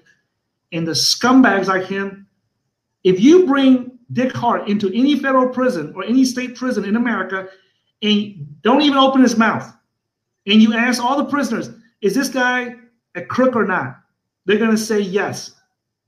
Okay? Now, there's 2 types of crooks in prison. There's 2 types of prisoners, okay? The ones that had to scrape by and they broke the law because they had to scrape by. They were so poor they'll do anything to scrape by. So they sell a few grams of drugs here and there, petty theft here and there, okay? But they're not real criminals. As soon as those people get a job, you never see them back in prison. Okay, they just grew up in a poor neighborhood. They didn't know how to make money. They didn't even know how to get a job. But once you give them a job, you'll never see them back in prison. Okay, that's the majority of the people in prison. The majority of the people in federal prison are there for drugs. Over 90% of them. The statistics will tell you like it's only like 60% or something, but it's not true. It's over 90%, okay, that are in there for drugs. If you just give most of those people a job, you won't see them in prison, okay? But there's a small minority of people in prison. They're real criminals. They are real criminals. These are the people that will slice your throat in a heartbeat, right, just to steal $100 out of your pocket. Those are real criminals. And if you go into prison and you ask the other prisoners, they know which ones are which, okay? I put, Dick Hart in that category of minorities. That is just a real criminal. He's a real crook, okay? And that's just my personal opinion. Okay, now let's look at the facts. The facts are that when he built Hex, right, he claimed he was a Bitcoin maximalist. He claimed that all the altcoins were shit coins and they were useless, they were scammy and everything. Even in 2018, behind the scenes, he said he's been working on Hex for 2 years. That would put him in a timeline of where he, in late 2017, in early 2018, he was already working on Hex. Because you don't just come out and just make a software like that, okay? All the crypto is software, and we hire software engineers all the time. You just don't go out and wake up. You and I wake up one day, hey, we're gonna make a new magic, Adam Meister coin, and we just go and just make the coin. We gotta hire engineers. We gotta hire people to build it, right? That takes time. So that means that if he's true that he's been working on for 2 years on Hex, that means that he was a Bitcoin maximalist. He claimed he was a Bitcoin maximalist while he was working on Hex in the background. Another piece of garbage hypocrite. So I'm just using the facts that he's presenting. He's on there with his stupid ass candles, right? Trying to look cool and everything and trying to look, uppity and shit. Dude's a straight scammer, man. If that dude went to prison, man, all the prisoners would know that he's a scammer in 30 seconds. There's not one guy in prison that wouldn't know he's a scammer. Let's get to the issue. So why is Hex a scam in your now we look at the legal perspective. The legal. What I just shared with you, personal, and you can agree or disagree. Now we're going to go into the legal, okay? Now we hire a senior SEC attorney, a former senior SEC attorney for 12 years at the SEC to review all our training programs, all our training courses and everything, okay? And he taught us one thing, okay, about the Howey test. He goes, when you offer an investment, you have to register with the government, with law enforcement. You cannot just go out there and offer an investment to the public under American law.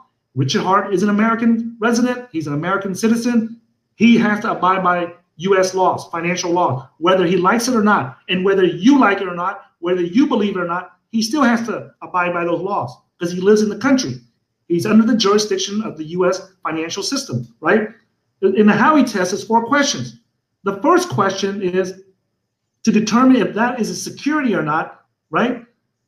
We to determine if what you're offering people is an investment contract, and a security is one form of an investment contract. Okay, you got to answer yes to all these 4 questions. So the first question is, did you give Richard Hart money?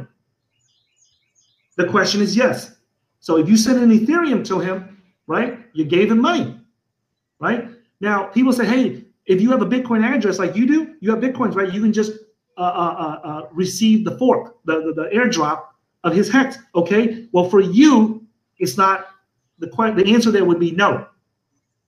But if somebody out there was ignorant about the law and ignorant that didn't know that he was a scammer, and they send him the money, then the answer is yes. And a lot of people send him money because we know he received several $1 million at that Ethereum address that he posted on his website. So there's evidence that people sent him money. So the law is going to look, the law enforcement people are going to look at that and say, he did receive some money, but that's not enough to make it, a violation of US laws, because we got 3 more questions to ask. The second one is, was there an expectation of profits? Okay. Now, if you didn't send him any money and you go and withdraw the Bitcoins from the airdrop, the hex coins from the airdrop because you own a Bitcoin address, right? Did you do that because there was an expectation of profits? Or did you do it out of the kindness of your heart? No, you did it with the expectation of profits. That's the key right there. Was there an expectation of profits? And then the people that sent him the Ethereum, you ask them, did you expect to get a profit from sending the Ethereum to this Ethereum address owned by Richard Hart? The answer is yes. Nobody's going to say no to that. Well, the other thing is, I mean, on the site, there was wordage that was shocking. Promising. I mean, I don't. It seemed like he was promising profits. Wasn't? I mean, exactly. You can't do that in America. And I'll get to that, but there's more clues. But I'm just going to go with the basic one that the law is going to that our senior SEC attorney advises on. Okay, he said, "Is there an expectation of profits?" The answer is yes. Can anyone say no to that? Can you think of an incident, a case where someone would send them Ethereum and not expect a profit out of the transaction? Can your viewers? Can any of you guys watching this right now? No one's going to send them Ethereum out of the goodness of their heart. No, of course not. No. Okay, so we're going to agree that this is yes. But what he's going to say is that it's not really his Ethereum address. That's what. Okay. Well, we'll get to that in a minute. We'll get to that. Let's just answer these 4 questions first. The next question is this, right? Is it going towards a common enterprise? Meaning that is that money that everybody's pulling in, that's sending to him? Is it for a common project? So let's say that if I give you some money, right? If I give you some money to invest for me, the answer would be no, because it's only one-to-one person. It's only one person. But when there's multiple people, there's a large number of people, the money is pooled. It's going into a pool, right? So when it's a common enterprise or a common project, right? If you and I just build a solar field out here and we get electricity from it and we sell electricity back to the city, that's not a common enterprise. It's only just me and you. We can just be business partners. So the answer to that would be no. But in this Hex project, we're sending money into a common enterprise called the Hex project. We're sending into a common project called Hex, right? So would you agree? Yes? Yeah, you're sending it to a common project. Yes. Is the money going towards a common enterprise or project? Yeah, for the Hex project. It's going to the Hex project. Yeah. So the answer is yes. Okay. So the last question, okay, this is the big one right here. Because this question, if it's yes to this question, then he's running a scam. If the answer to this question is no, then we cannot call him a scammer. Even if I dislike him, I'm not going to call him a scammer. Okay? This question here is, right, is the efforts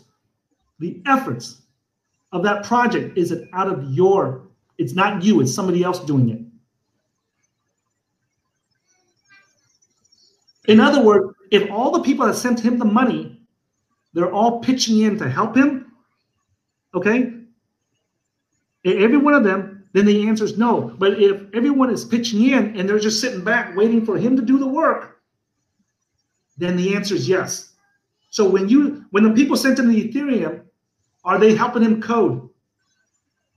Are they helping him review the software to make sure there's no bugs in it? Are they doing anything to contribute to the success of that project? The answer is no.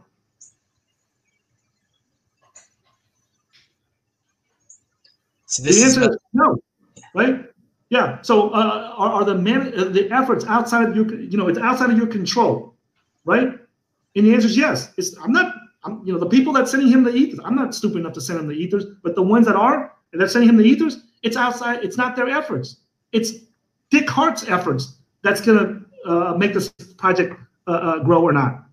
So because of that, if the answer is yes to all these four questions, these four questions is called the Howey test. And you guys can go and search for it, right? The Howey test. If the answer is yes to all these four questions, then that project is considered an investment, and you have to register with the U.S. Government agencies before you're allowed to offer it to the public. Okay.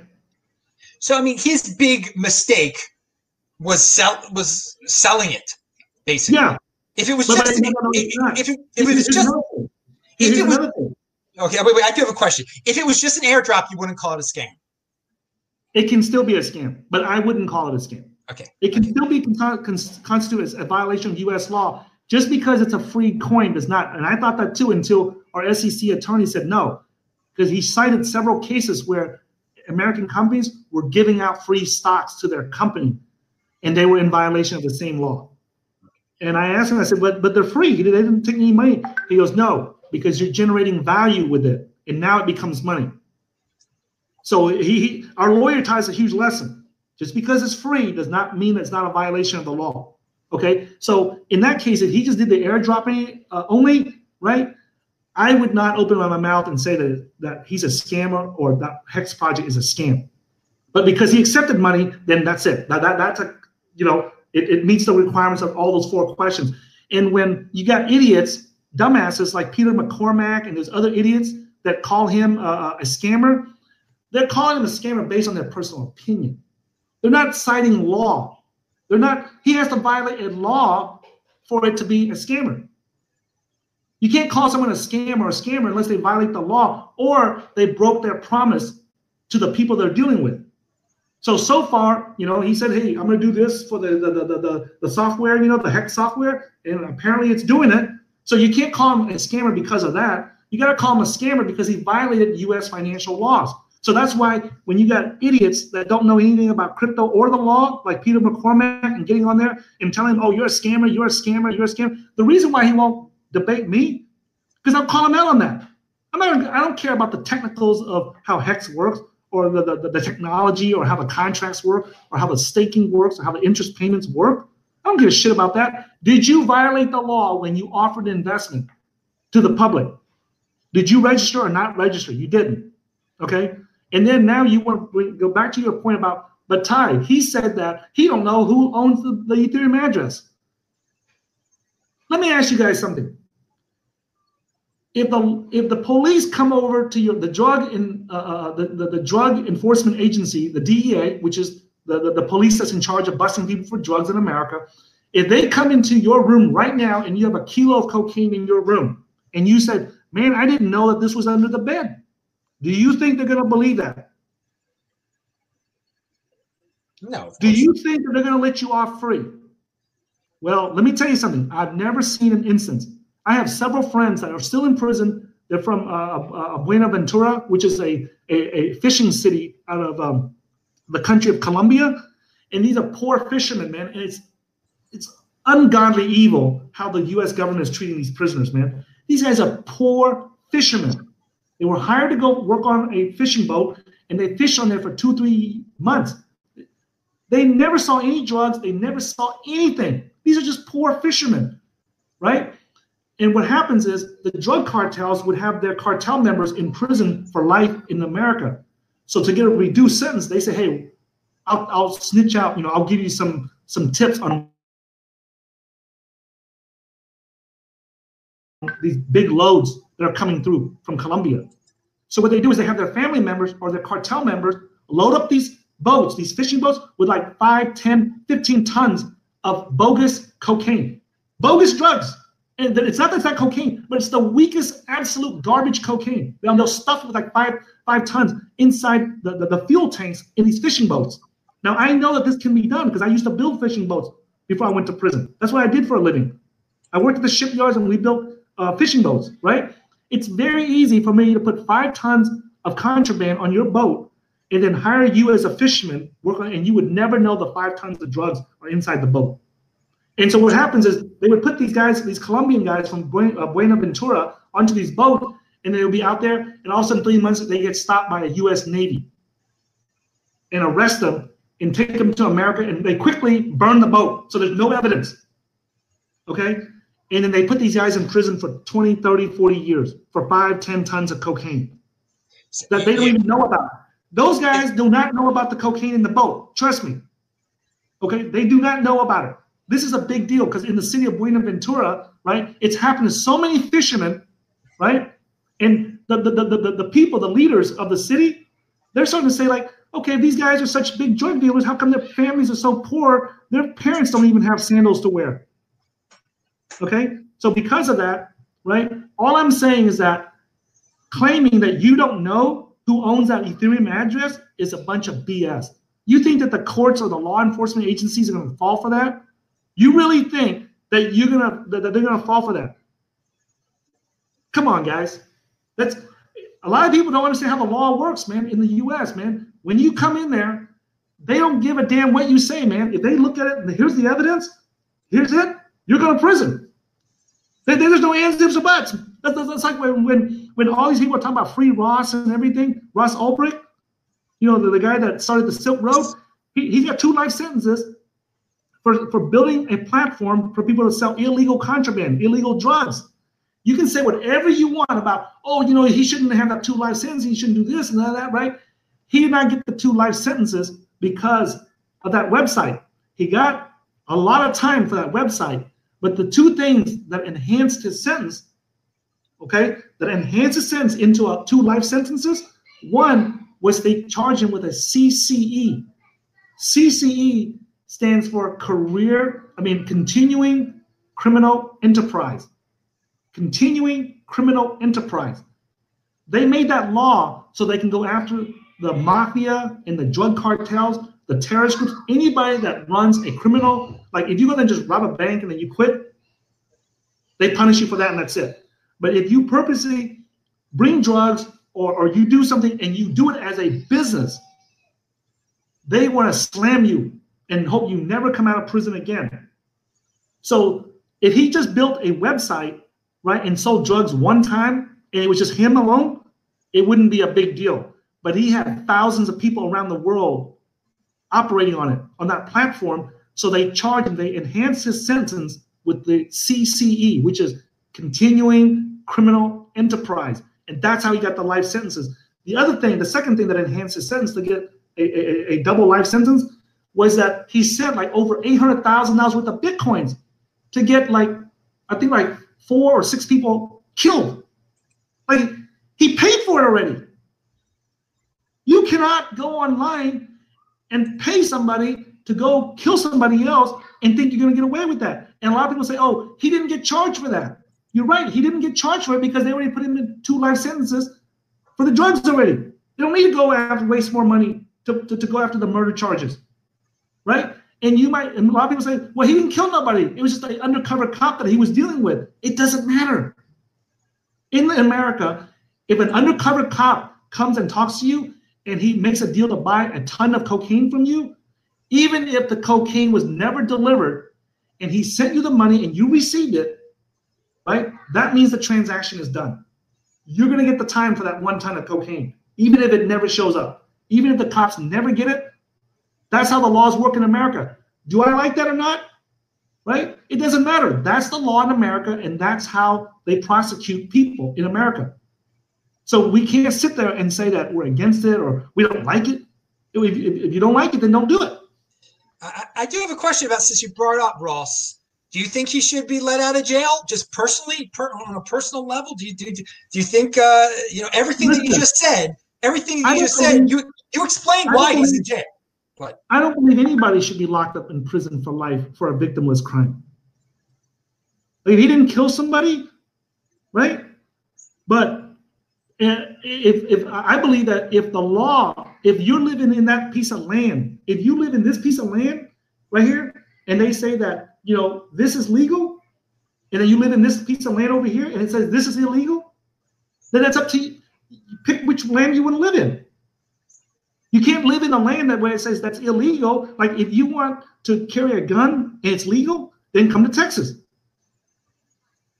Right? Get your permit, you can carry a gun. It's legal. But if you go to a state like, you know, maybe like California or New York, where they say, hey, they don't want people carrying guns, or, you know, there's laws against that, well, then if you carry it, then you're in violation of the law, right? I have friends that went to prison for 10, 20, 50 years for marijuana. And now marijuana is legal in America. In the same country. Yeah. It's So it's not up to me, guys. It's not. I'm not the one making the law. I'm not the one enforcing the law. So don't jump on my ass when I'm just telling you what the law is in America. All right, let's wrap it up here because we went beyond Bitcoin. There were other questions. I could only see the super chat ones. I think we covered so much today, Ty. So thank you for taking time, a lot of time today, to be on the show. And you covered beyond Bitcoin topics and trading and all. We heard it all. So everybody, if you just joined the show, review it, spread the word. It was an interesting one. You could play it at 2x. Do you have any conclusionary remarks, Tai Zen? Anything you wanted to share with the audience? Is anything on your mind?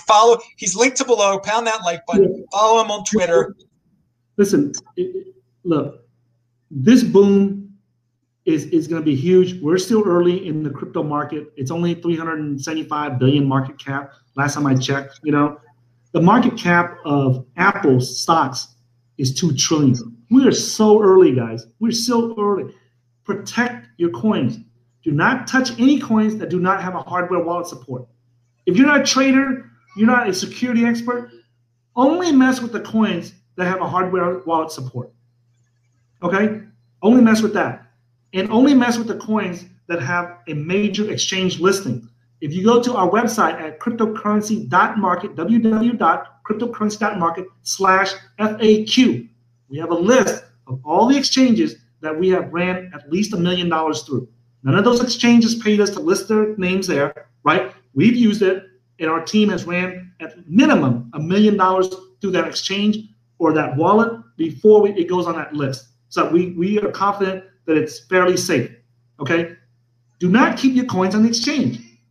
A lot of you guys that live outside of America that's listening to this channel, you guys think that, oh, Coinbase is a big exchange. Binance is a big exchange. They never, like they had, outside the US, Adam, just so you know, they have this concept that if it's a big company, it can't fail. No, you're laughing, but I'm telling you, that's what they believe. I didn't realize that until I left the US.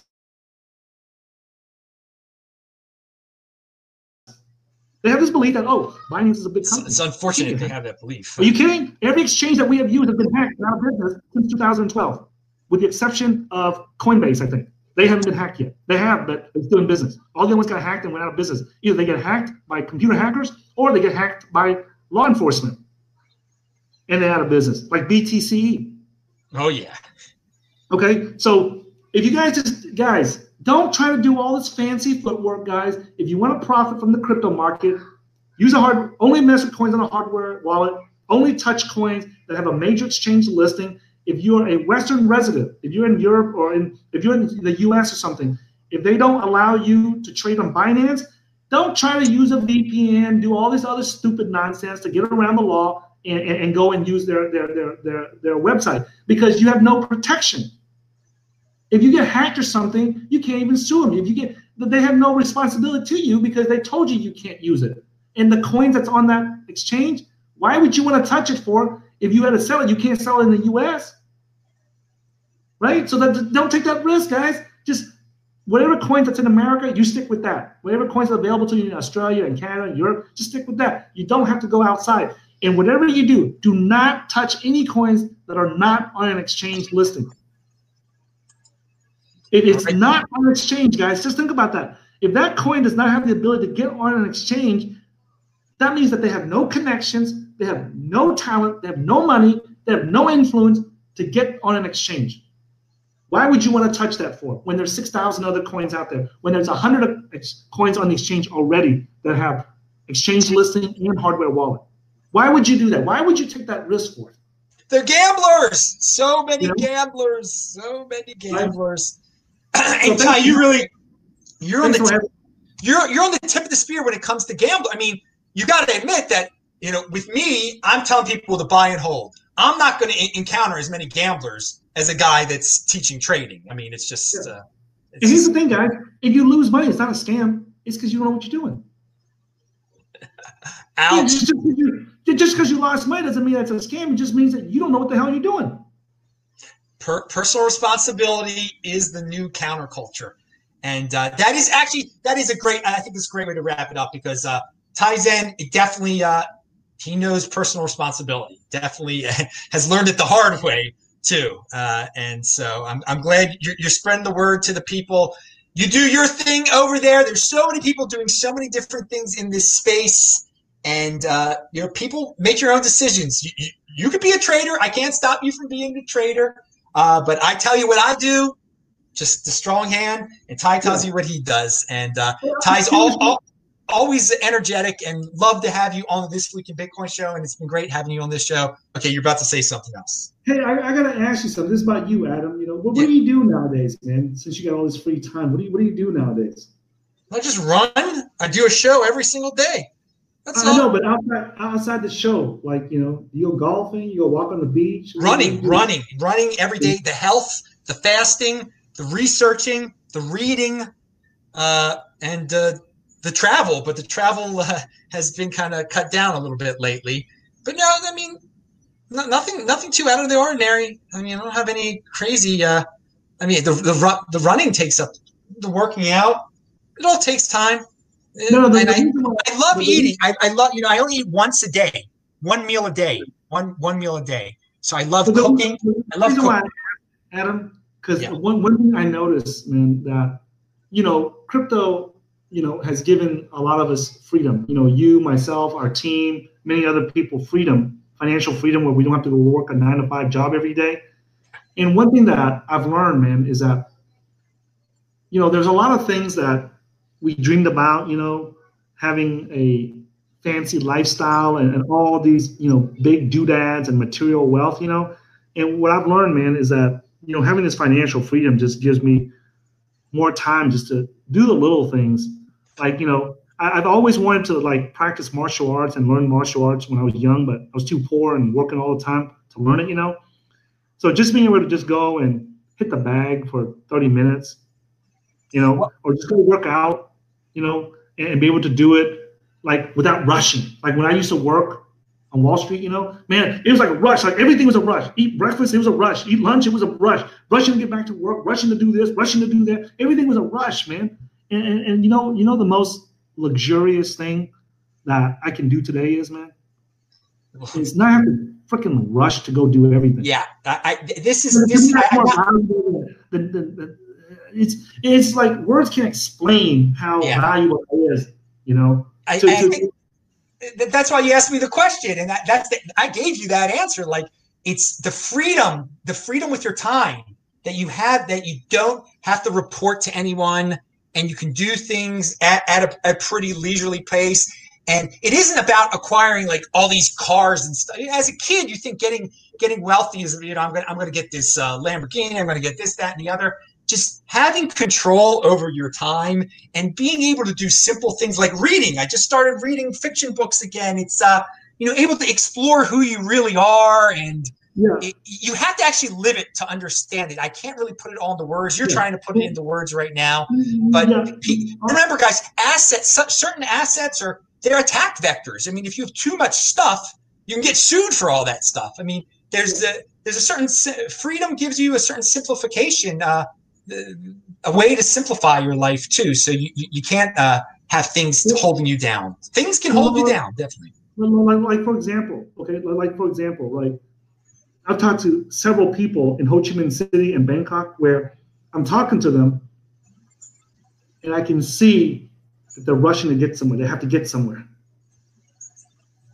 And I can sense it. I can sense the urgency where they gotta go. Like, they live in the moment. They can't focus on this moment that we're in, whether we're drinking coffee, eating lobsters, or eating a corn cob or corn on the cob or something.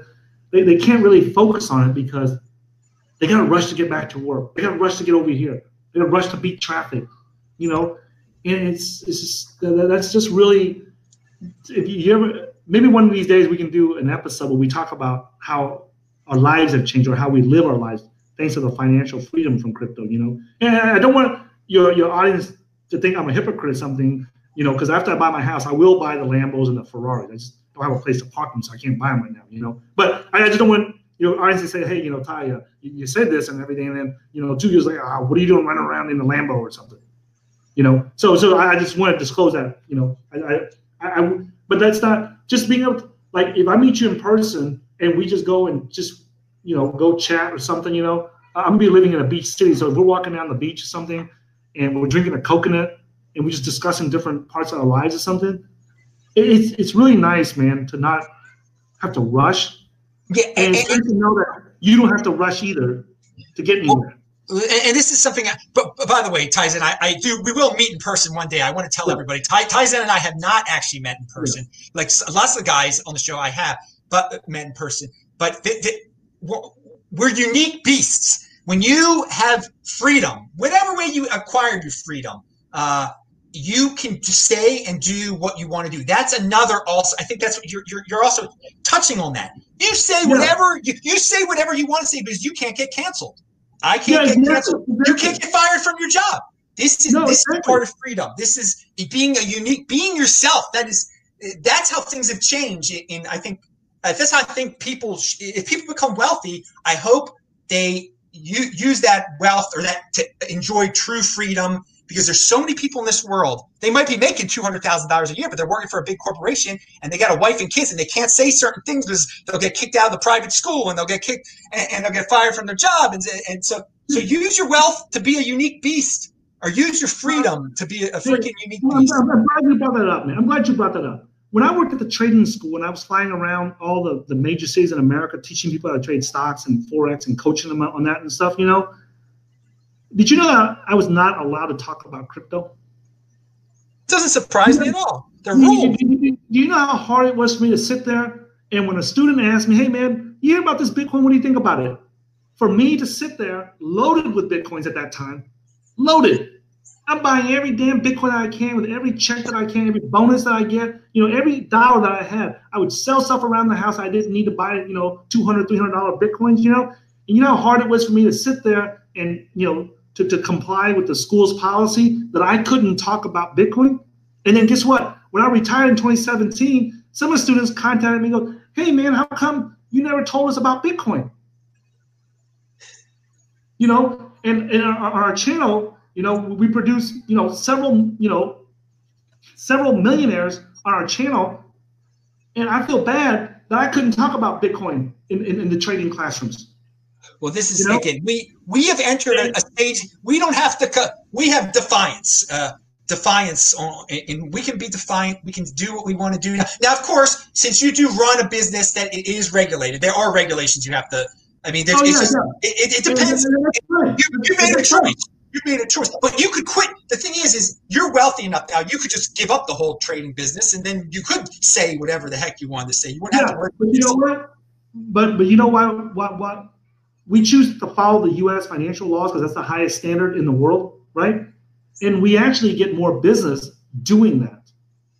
We get more business by following the U.S. financial laws because the people that we cater to, the clients that we have, the customers that come to us, they appreciate the fact that we have all our content reviewed by an SEC attorney before we release it to the public. And that's for our paid courses, guys, not our free stuff. You know, that there's in America, whenever you start accepting money from people, there's huge laws that you got to surpass and make sure that you comply with. If it's free, then most of it, you know, they don't care. But when you start, you know, accepting money from people, they want to make sure that you do this, and this. Yeah, I think I hope people learn that from when you were talking about Hex, that aspect of things what you just repeated. Is I mean, that's basically what your whole Hex rant was. When you take money from people and you're a United States citizen, you're getting into a very interesting legal realm. Well, okay, let's wrap it up because I want to keep it under 2 hours. I think YouTube does something weird. But Tai, thanks a lot again. Thanks for having me here, bro. All right, dudes. I'm Adam Meister, the Bitcoin Meister, Disrupt Meister. Pound that like button. You can say it too. I know you like to say it once Tai Zen. Pound that like button, man. All right, dude. It's pound with your right fist. All right. And you know what? Make sure you share this video with all your friends that are getting into crypto or don't understand why Hex is a scam or why I don't call something a scam until it violates a law or it violates an agreement, a promise between two people or two parties. All right, dudes. We will be back.